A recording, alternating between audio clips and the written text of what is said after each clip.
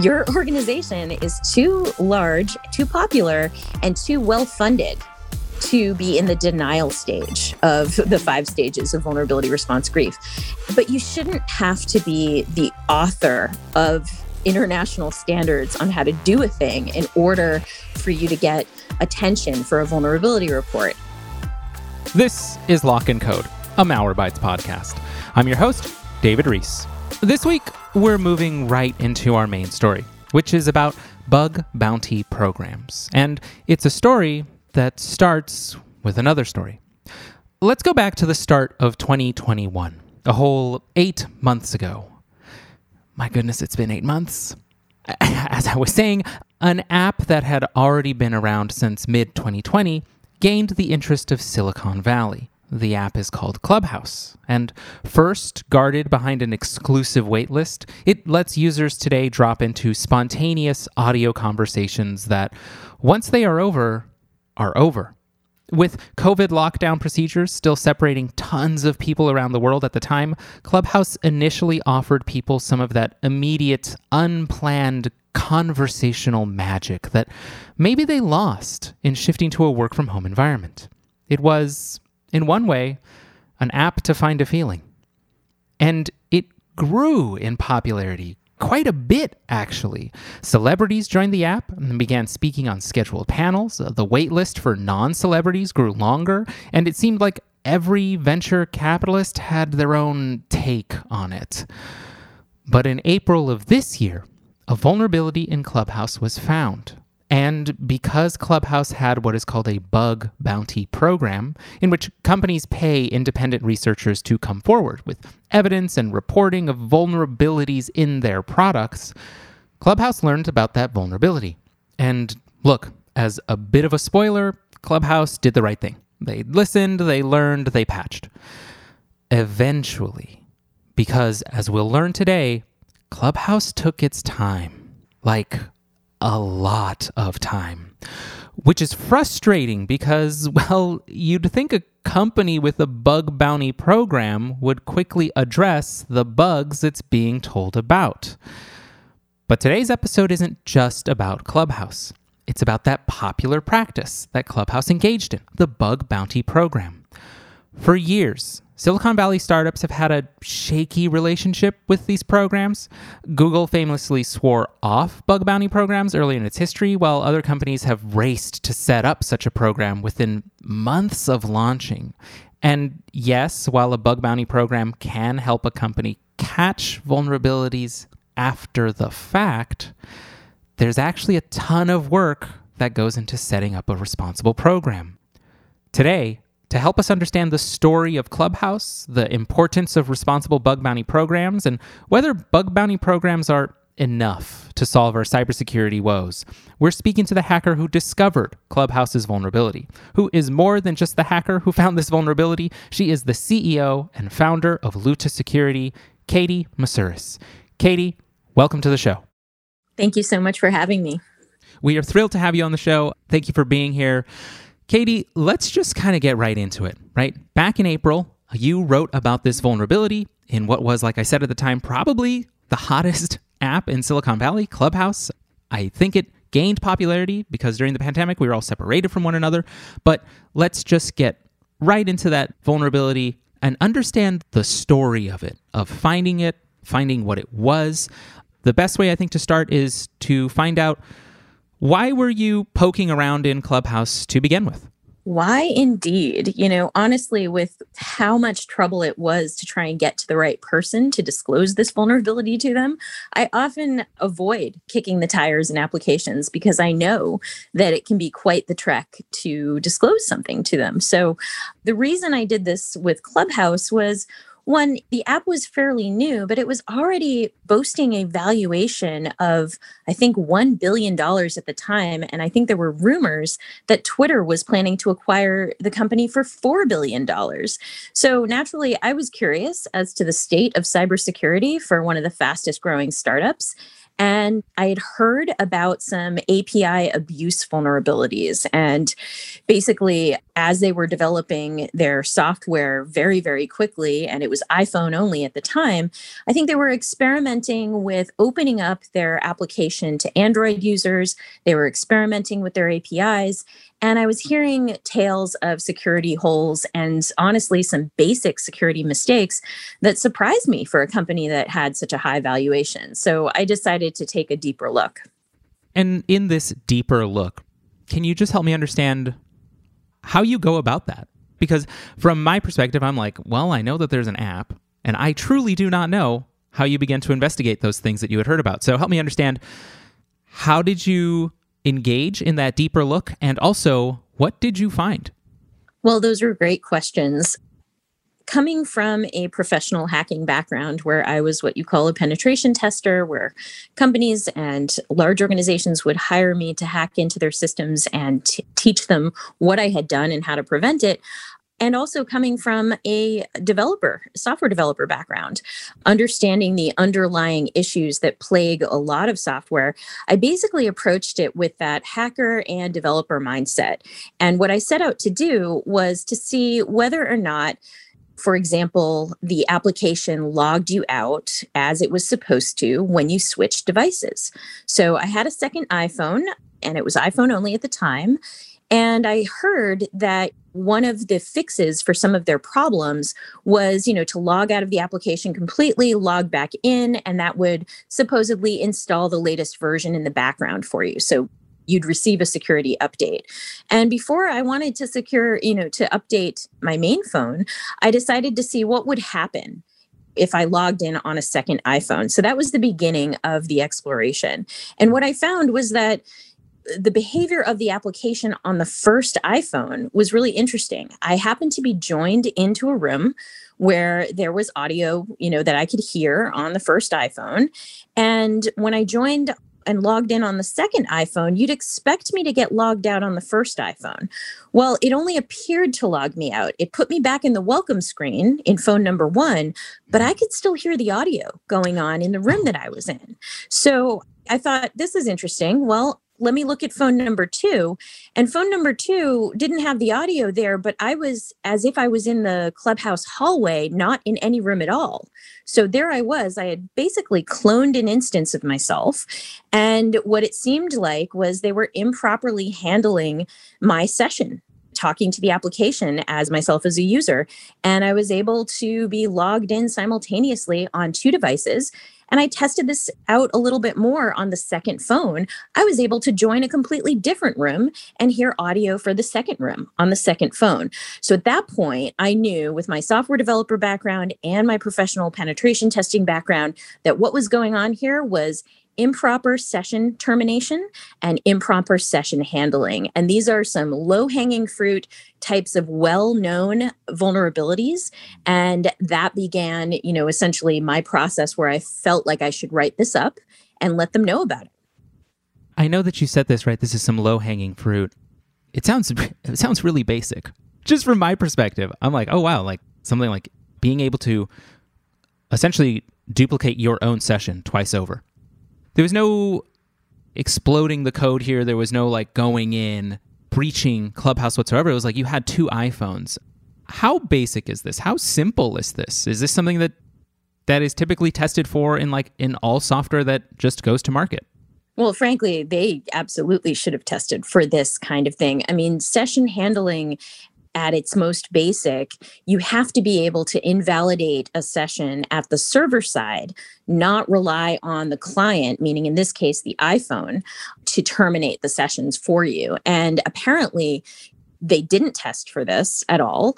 And they mistakenly didn't call one of their own APIs when you logged in on a second phone. The first phone basically stayed logged in if you were already in a room.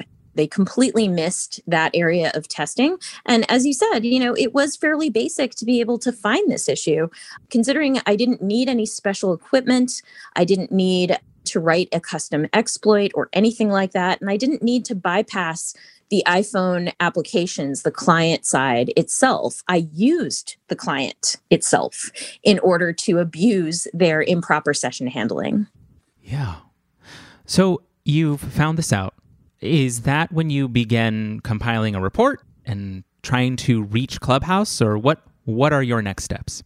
Well, I found that I could do this behavior. And, at first I was looking at it going, okay, well, what could an attacker do with this kind of behavior where it is improperly invalidating the session at the server side and was missing that step? So I began experimenting with, phone number 2. So back in the attacker mindset, I was seeing, well, what happens if I leave the room that I was in on phone number 1? What happens if I use phone number 2, which is now my actively logged in session, where I still have full controls per the regular use of the app? Whereas remember, phone number 1 had that welcome screen on it. So I couldn't interact directly with the app on phone number 1, but I could hear. And presumably, if I had been on the stage as a speaker, I could still speak in the room that I was in phone number 1. So I looked at phone number 2 and I said, what happens if I log out using phone number 2 from the room that I'm still logged into in phone number 1? And that's when things got really interesting. So I logged out, or appeared to log out, on phone number 2, but guess what? I was still logged in and active in the room on phone number 1, except I disappeared, meaning my icon was gone from the room. And again, if I had been a speaker in that room, I could still speak, not just listen. So that really solidified the true attack, and the true problem with this vulnerability that I had discovered. And that was 2 issues. I named the first issue Stillergeist, as in a silent ghost, eavesdropping ghost. If you never had microphone access in that room, you wouldn't really be able to vocally disrupt the room, but you could, especially with this little disappearing trick that I had been able to pull off, you could silently eavesdrop in that room. And in terms of victims of, a silent eavesdropper in the room, there's an expectation that the app shows you everybody who's in the room, that people might be speaking more freely if they think they know everybody in the room. But in fact, there are these silent eavesdroppers. And then the second attack I named Banshee bombing, because we've all heard of Zoom bombing, where unwelcome guests disrupt your Zoom calls. But Banshee bombing was a little more alliterative. It was basically the option where you use the same exact attack methodology, but if you ever had speaking ability in that room, you could pull that disappearing act and you could vocally disrupt the room, where the moderators of the room and even the owner of the room would have no ability to remove you or anything. Their only option would be to shut down the room. And so at that point, I wrote up those 2 attack scenarios. I tried to find a point of contact at Clubhouse to be able to report them. And it took me weeks to find the right point of contact, even though they were running a bug bounty program. Wow. That sounds like it's not the best implementation of a bug bounty program. Tell me about those efforts, right? About trying to find that person, and then how did you actually get to the person you needed to reach? That's a great question. So the first thing I did was I just Googled how to report a security vulnerability to Clubhouse. And I emailed the very first email address that I came across, which unfortunately turned out to be the wrong company. So there's a different app called Clubhouse, and it's some kind of task management application. And they received my initial vulnerability report. So from the outset, the usual tricks of just using Google and trying to find the best place to report a vulnerability, unfortunately, got that vulnerability with the full write-up sent to the wrong security team.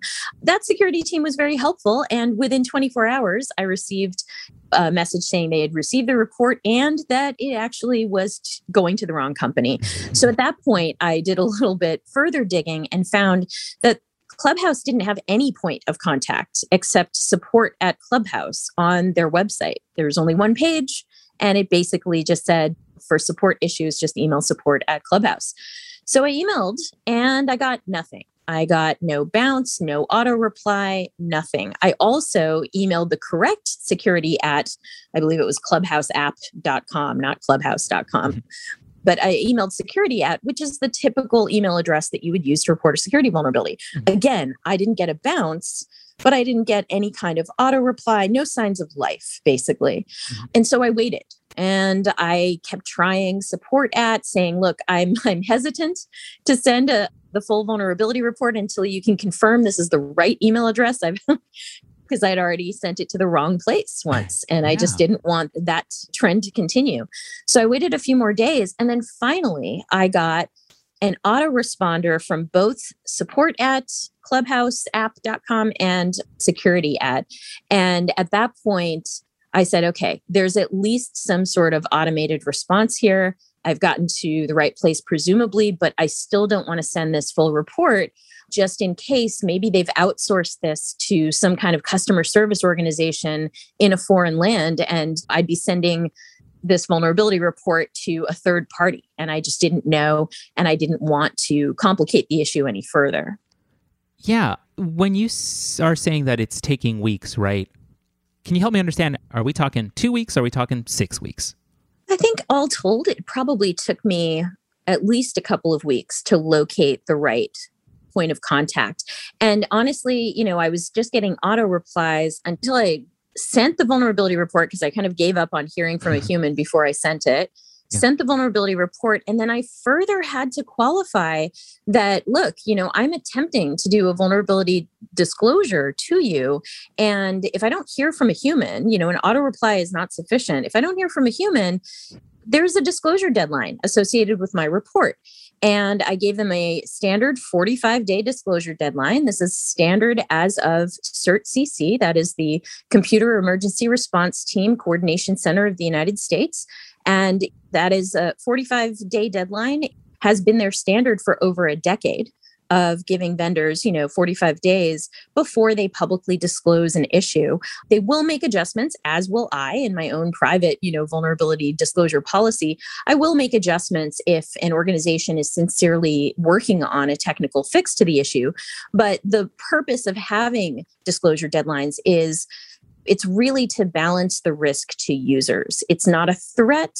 It is simply to say, look, we believe users are vulnerable. We who are reporting this to you, or in this case, myself and my cat Scappy, who assisted in the proof of concept videos that we shot to demonstrate the vulnerability. But, essentially it's a disclosure deadline is there coming from the researcher to say, we don't want users to be exposed to this issue that we found for any longer than they have to. And we're balancing the risk to users by keeping it quiet, as long as you're fixing this issue in good faith and as quickly as you can create a comprehensive and well-tested fix. So it sounds like it took some time for you to finally get a person. You did get a person, though, I'm hoping?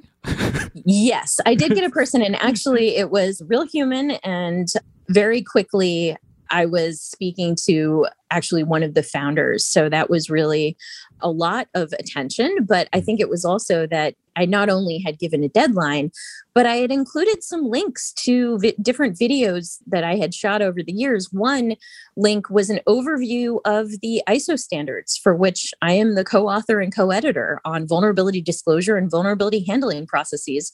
And I gave them a link to a 20-minute video that gave an overview of those two international standards. And then I also gave them a link to sort of a humorous video that talked about the 5 stages of vulnerability response grief. And I said, your organization is too large, too popular, and too well-funded to be in the denial stage of the 5 stages of vulnerability response grief. But you shouldn't have to be the author of international standards on how to do a thing in order for you to get attention for a vulnerability report. And I really do feel like that was part of why they paid attention.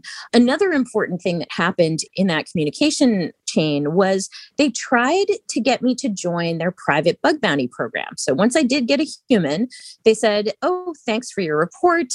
Please report it over here. And they referred to their bug bounty platform page, which was an invitation only page. You can't access it from the outside unless you've been invited to join that program by the people running it.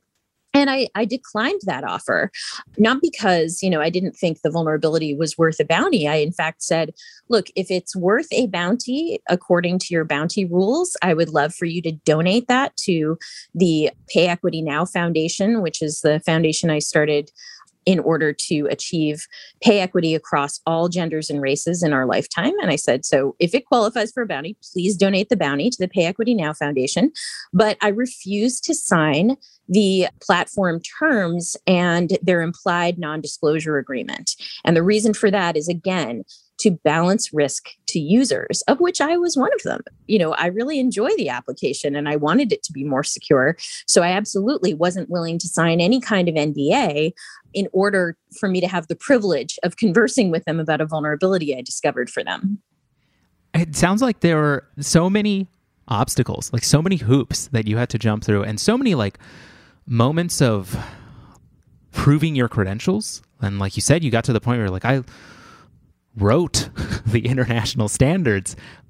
You should be taking this seriously. This is a thing. And all of these headaches, all of these hurdles, they make me wonder if you were ever worried about disclosing this information to Clubhouse. And I ask that because in like a really extreme example, you mentioned, right, that you started out as a pen tester. And I actually remember reading a story back in like 2019 that a pair of pen testers that was contracted with the state of Iowa, they were actually arrested for successfully doing their jobs.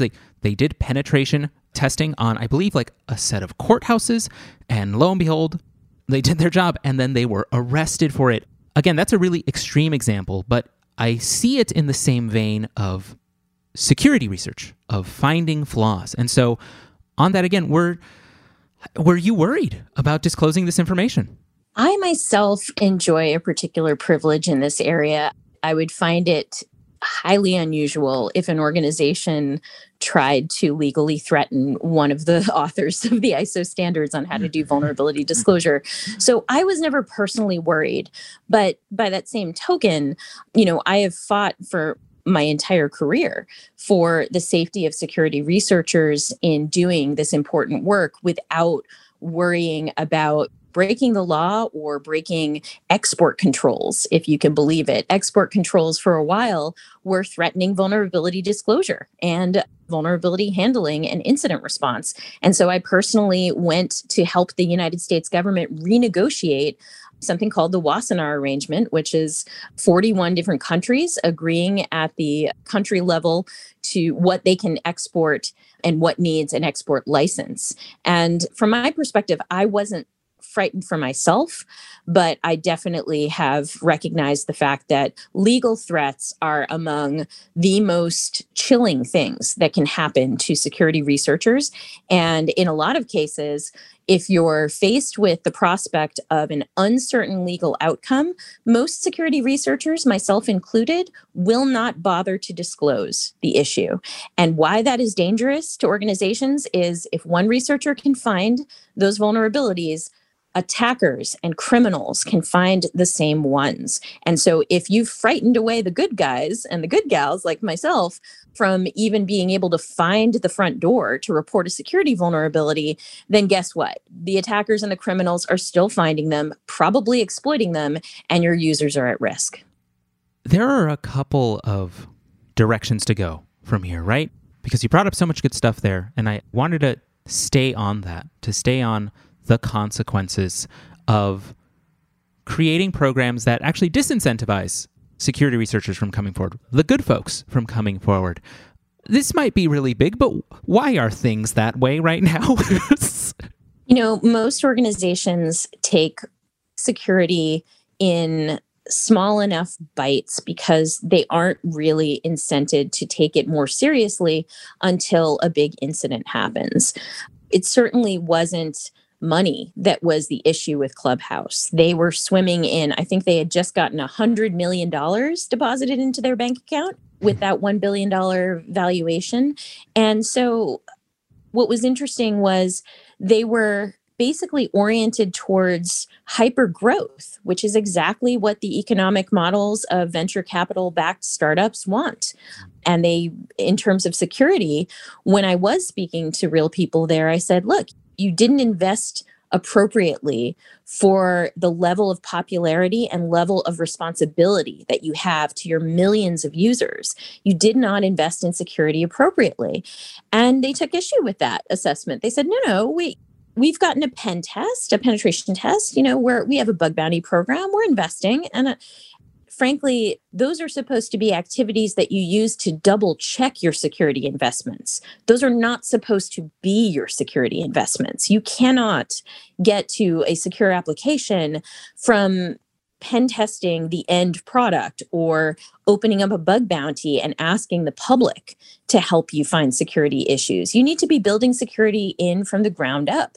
And this is unfortunately the reality that we have in commercial software development, and certainly in these venture-backed startups, is that they're prioritized for growth, but not the responsibility that they have for security and privacy. A fellow security professional who is a former FTC attorney and is one of the only attorneys I know who is also a hacker and founder of one of the DEF CON villages. I believe it's the badge hacking village. But, she had over 60 days trying to get access to her private data. She was not a user of Clubhouse, but Clubhouse was requesting the contact lists of every user if you wanted to send an invitation. So she knew that even though she herself was not a user of Clubhouse, that her personally identifiable information was being stored by Clubhouse. So she was requesting her data per California law, and it took them 61 days to respond to her.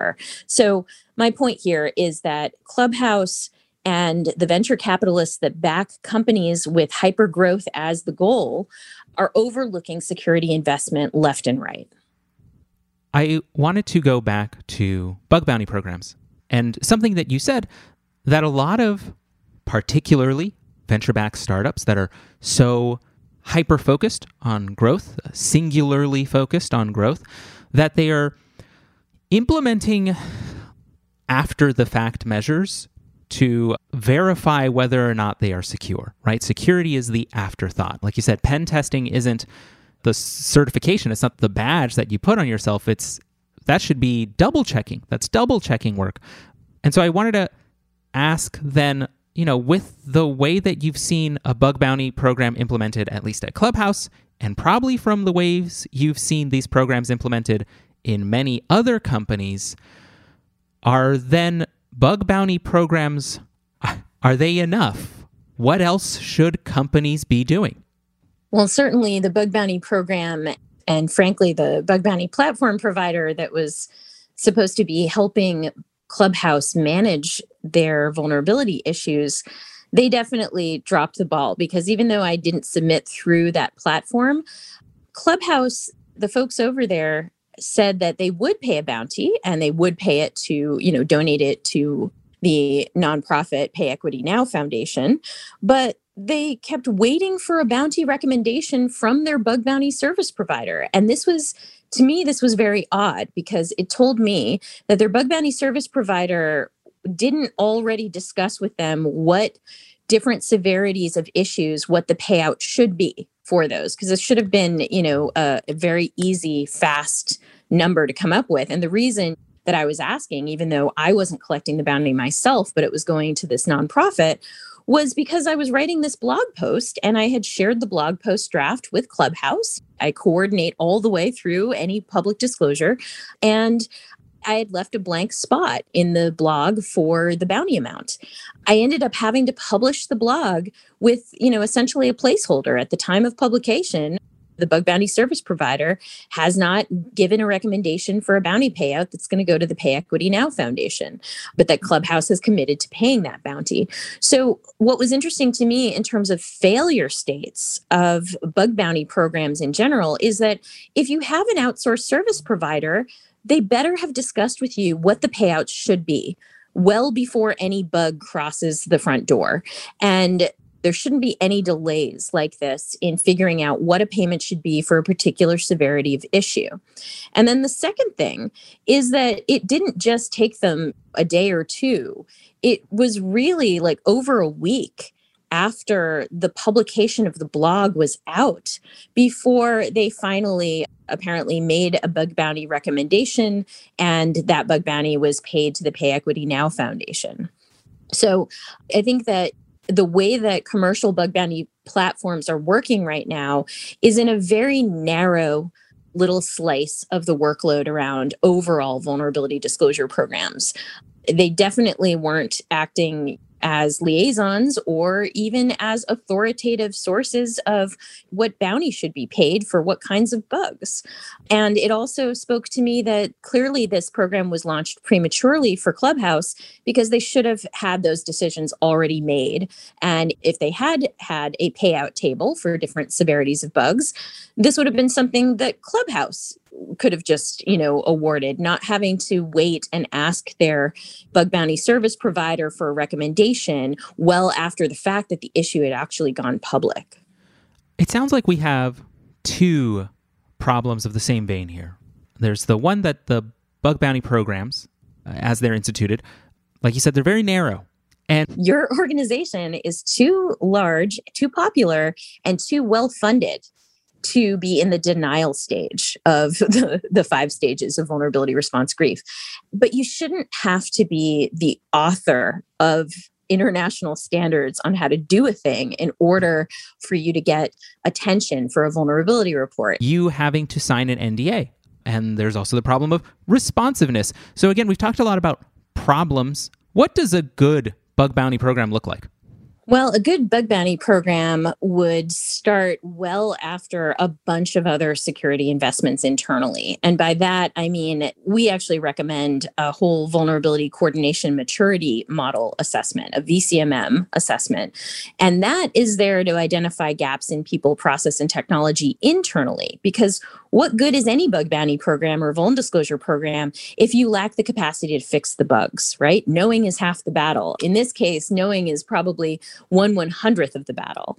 And then after that, conducting a professional penetration test should be your next step if you're looking at getting outside eyeballs onto your applications and your products. And the reason I say penetration test and professional penetration test as opposed to a private bug bounty, because again, the bug bounty platforms will often tell you that a private bug bounty is superior to a professional penetration test. I've actually seen marketing like this even today put out by different bug bounty platforms.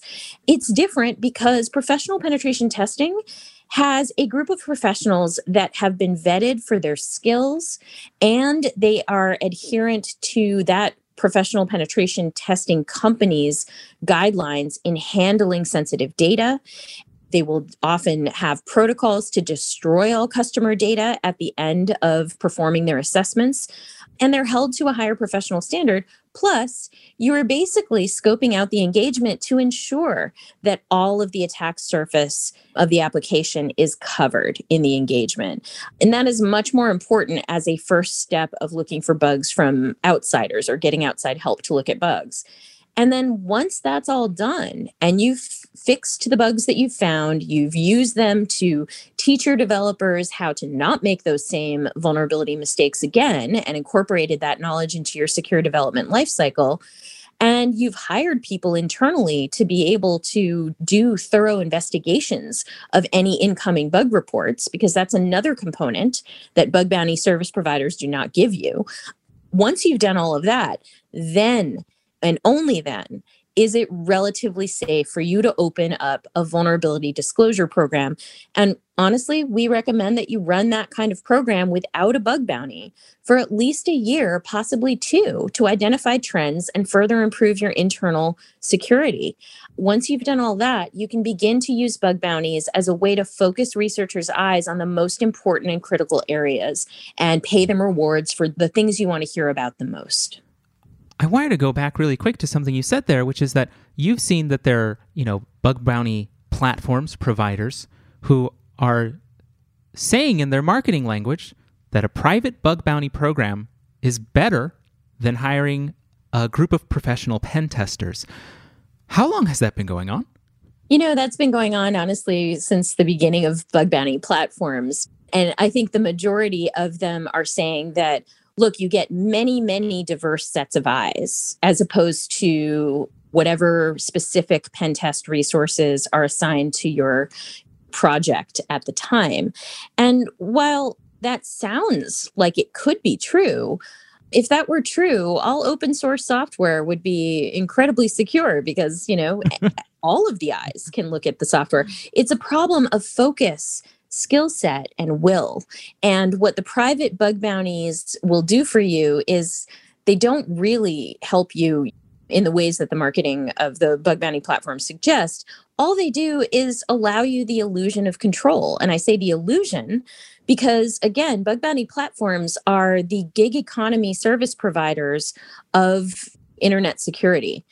None of the bug bounty hunters are employees. And the only threat that bug bounty platforms can actually follow through on with these bug bounty hunters is kicking them off the platform. They can't, fire them. That's, I guess, their equivalent of firing a hacker. But a hacker can keep on hacking and even communicate with the vendor in question directly over email or some other channel and not bypass the bug bounty platform completely. So it's selling them an illusion of control. It's selling them an illusion that many eyes make all bugs shallow, which we know from all the open source vulnerabilities is simply not true. And they're cutting out the reassurances that professional penetration testing has, which is that you've got people who have been vetted already by their employer for skills, for their temperament, background checked if necessary, certainly in order to get the employment in the first place, and that they have procedures in place for those professional penetration testers to go ahead and destroy any sensitive information that they might have gotten from one penetration test to the next. I always enjoy asking, I think most of my guests on the show for the past few months now, how to fix the things they see. Because there are so many myriad ways to do that, I think. And in this episode alone, we're just learning about bug bounty programs, the blinders to just having one of those. Something I learned just now from speaking with you, right, is that there is marketing language that is swaying perhaps a lot of startups that may not know any better. And that's kind of hard to combat against when you've got a young company that's being told from the folks who are giving them money that their priority is to grow. And so, they do a Google search, they find out how to do security, right? And maybe they're believing these things they're finding from bug bounty platforms. And what I want to ask again is to kind of bring it back to how do we fix the things that are going on right now? How do we make an environment that makes vulnerability disclosure safe and easy and trustworthy? And I know that's a huge question and it feels a little unfair to ask it, but I do want to ask it to you, which is knowing what you do about bug bounties and knowing what you do about vulnerability disclosure, what would you like to see in the cybersecurity community moving forward? What's an ideal world in this landscape? Well, let's bring it back to Clubhouse as the example. They were a high-growth, well-funded startup, and clearly they had the money and the will to do something about cybersecurity, and that's why they started their private bug bounty program. And instead, I would have loved to see Clubhouse hiring for security engineers well before they started even a vuln disclosure program, let alone a bug bounty program. So that would have been step one. Try to hire internal help first. And the reason for that is that would you build an entire house and then go for an inspection before you've asked, an architect to inspect the design of the house? No, you absolutely would have to architect the house or the software in question with security in mind from the get-go, and ideally clean up any egregious errors before you open up your doors to strangers to ask them to help you find additional security vulnerabilities. And if you've done that work, that actually lends itself to a much healthier VDP or bug bounty when you are ready to launch. Why? Because one, you're not scrambling to deal with hundreds of vulnerability reports, potentially all reporting similar or the same vulnerabilities, because the lower the low-hanging fruit bug is, the more likely that anyone can find it, meaning you'll have tons of duplicate reports. And while the bug bounty platform companies can help you by only marking the first report as the original and then kind of cleaning up the duplicates for you, what does that do to all the hackers who came in with the same bug report but didn't happen to be number one? Even in the case where there isn't a bug bounty present, where bug bounties, only the first reporter will get paid. But even if there isn't a cash reward, what does that do to all of those researchers? Well, it discourages them. And the more you have an unhealthy program that has a lot of duplicates, meaning a lot of low-hanging fruit, the worse and worse your relationship with the security researcher, friendly hacker community will get, because you will get a reputation of being slow, of calling issues duplicate that maybe have been present and still active for many, many weeks, if not months. And eventually you'll get a reputation where the best security researchers won't even bother to tell you. And that is a very dangerous place for any organization to be. Honestly, if I could remake the world, looking back over my 20 plus years as a professional hacker and security professional, et cetera, I would have probably said that bug bounties are really only for the security 1%. The organizations that have already invested so much in their cybersecurity programs that everybody else shouldn't even be considering a bug bounty program until they have made some of those internal investments. But the world being as it is right now, I am happy that there are more legally permissible avenues for researchers to disclose vulnerabilities. But, if they're kept in the darkness, kept in silence, and the majority of bug bounty programs that are actively managed on bug bounty platforms are private right now, if they're kept in the dark and in silence like that, we're not advancing the state of cybersecurity. We're just doing more security through obscurity and trying to execute control where it doesn't belong. I'm so glad you brought that up as we close out here, because that is a theme that has come out multiple times on this show. I've spoken to folks who are in vulnerability disclosure. I spoke with the chair of the Dutch Institute for Vulnerability Disclosure, Victor Chevers, who was part of the team that found the vulnerability in Kaseya, the 0-day. I spoke with Chloe Mastagi at Point3 Security, and everyone that I've spoken to says, we don't have the right legal protections, and we are also facing legal threats for doing good work. And that sounds wrong. In the simplest, most boiled down sense, it just sounds unfair. It sounds unfair that we have a system that could penalize, or at the very least, scares folks who are trained in this, right? The DIVD, they do this every day. And I was told specifically, they're set up in the Netherlands because that's the country that allows them to work the fastest, where things as simply as their equivalent of a district attorney understands what they're trying to do and will not bring charges even if they hear about it, because they're no, these folks are doing good things. That's not the same around the world. And that's disappointing. That's all. Yeah. And I would say that a lot of people talk about quote unquote legal safe harbor for vulnerability disclosure and bug bounty programs. And I really hate the use of that term because it's wrong. I mean, there is no such thing as legal safe harbor, because that would have to be written into not just the laws here in the United States, but international laws. There are anti-hacking laws around the world. And if a researcher based in France, for example, tries to disclose a vulnerability to a company based in the United States, they're operating under a different legal framework than the researchers in the United States. And nobody can grant them what I call hacklamatic immunity. You cannot say that if you follow our process and policy that you have legal safe harbor. All you can actually say, and I say this authoritatively as being the person who got Microsoft to say for the very first time back in 2007 that they would not press charges against any security researchers who operated in good faith and gave them a chance to fix issues, et cetera. All you can say is what you will do. as an entity. You cannot control any other entity legally, whether or not they will press charges. And when I advised the Department of Defense in their ongoing vulnerability disclosure policy, the legalese section was very carefully worded, and still to this day is carefully worded, to say, we won't bring legal charges against you if you follow this policy. And if a third party brings legal action against you, then we'll stick up for you. But it's basically acknowledging the fact that even if you follow the policy to the letter, no entity has the power to grant you legal safety. And I think the U.S. Department of Justice in 2017 published a set of guidelines that if you want to start a vulnerability disclosure program or a bug bounty, please think through what you want done with data. In particular, with data. Do you want data to be in scope at all?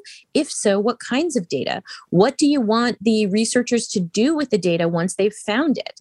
Being as clear as possible when you write your policy allows there to be less ambiguity between a bad actor and somebody who is legitimately performing security research.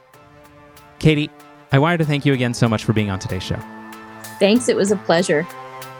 To our listeners at home, we'll talk to you again in 2 weeks when we speak with noted cybersecurity researcher and hacker Sick Codes about his and other hackers' successful efforts to hack a couple of tractor companies. Until then, stay tuned and stay safe. And remember, you can read all our cybersecurity coverage on Malwarebytes Labs at www.blog.malwarebytes.com. And please, if you like what you heard today, follow and review our show.